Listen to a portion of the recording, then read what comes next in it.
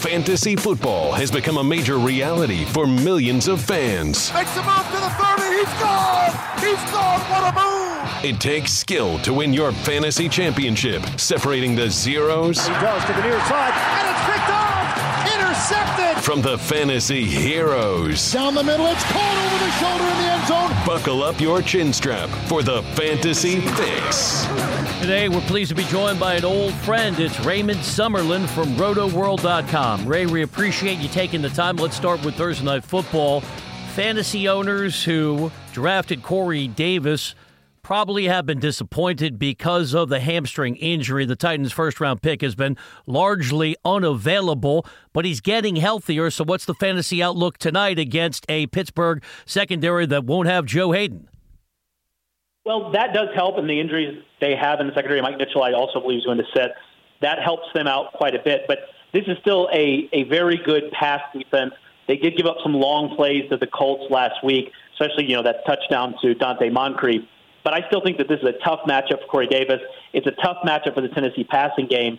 And though I like how many targets he's been getting, at 10 targets last week, he's been playing as many snaps as Rashard Matthews, clearly the kind of 1B to Rashard Matthews 1A.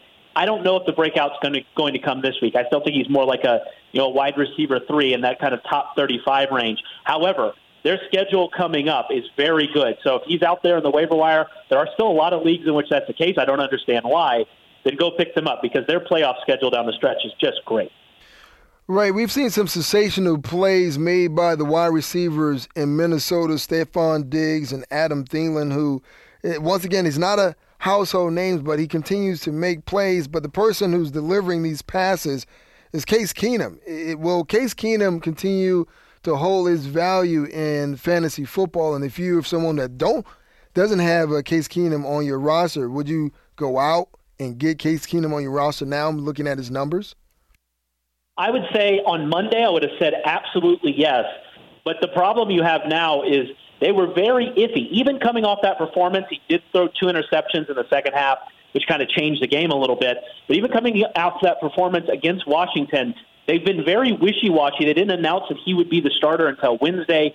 It seems like they really want to see what Teddy Bridgewater can do coming off that injury, which makes sense because Teddy Bridgewater is going to be a free agent. Sam Bradford's going to be a free agent. Case Keenum probably is not the future. They need to figure out what's going on.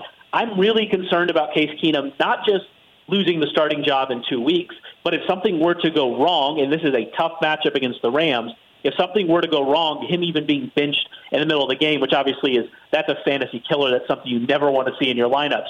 So I'm really concerned about Case Keenum this week in a bad matchup with what's going on. And then even just moving forward, how long is he actually going to be the quarterback? I don't think anybody except for maybe Mike Zimmer can confidently answer that question. Talking fantasy with Raymond Summerlin from RotoWorld.com. Ray, we're looking for a long-term view here with the playoffs. Playoffs in fantasy football not too far away. Would you consider an exotic proposition of picking up Josh Gordon, stashing him on your bench with the hope he's going to be activated before the season's over? Well, I think it really depends on what your team is. If you have a juggernaut that's headed to the playoffs and you can afford wasting a bench spot on him for at least the next 3 weeks, because, they say that he can return and he's eligible to return in week 13. Doesn't necessarily mean he will. You're certainly not going to feel comfortable playing him once he is back. So he's going to be sitting on your bench for a while.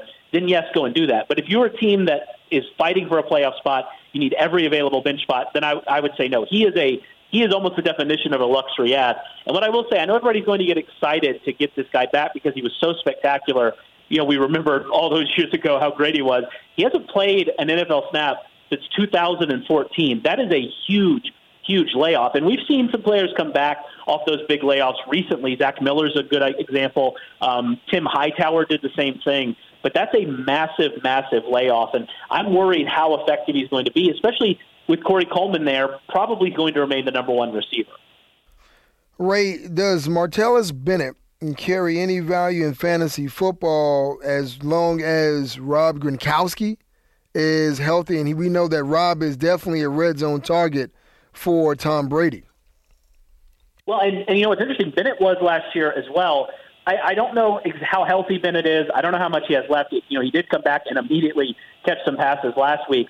I think the concern with Bennett is the targets just aren't going to be there. They have so many mouths to feed in that offense. You're talking about Brandon Cooks. You're talking about Chris Hogan. Whenever he gets back, obviously Gronkowski. And then the running backs. I mean, Rex Burkhead, James White, those guys are heavily involved in the passing game. I don't see it. And maybe in deep leagues where you use 2 tight ends, then you might be interested in it. I don't see he's going to get enough volume to really be useful as long as Rob Gronkowski's out there. Fantasy Fix with Ray Summerlin from RotoWorld.com.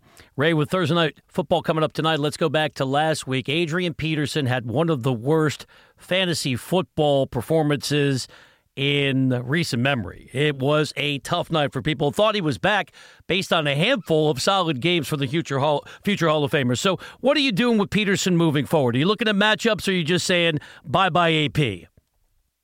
Well, I think with him, and it didn't work out last Thursday. He got the carries. That's the concerning part. It wasn't like he was game scripted out of the game, and he didn't end up getting carries like what happened against the Rams.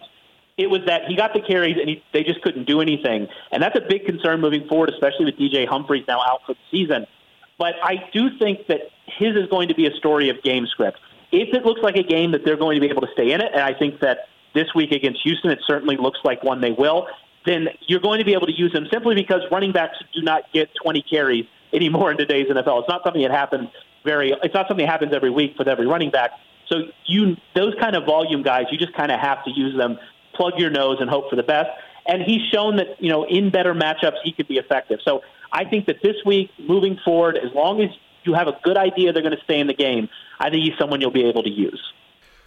Ray, last week we saw, Mitchell Trubisky make his, not to say debut, but as a rookie quarterback, he played decent against the Green Bay Packers. But we also saw Brett Hundley notch his first win as a starting quarterback for the Green Bay Packers. From anything you saw last week, is there anything to believe that either quarterback is worth having on your roster?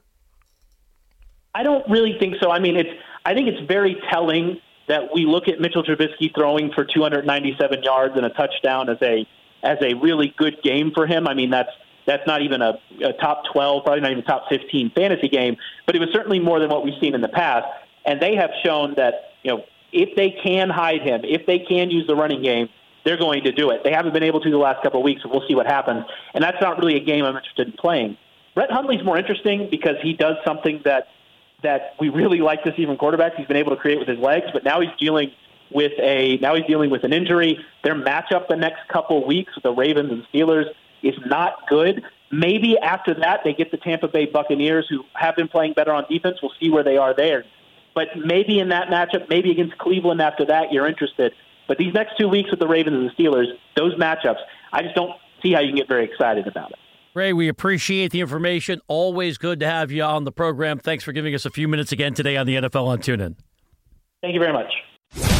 You've been listening to No Huddle with Brian Weber and former Steelers quarterback Cordell /Stewart live on the NFL on TuneIn. 20, 15, 10, 5, touchdown. The National Football League is on TuneIn.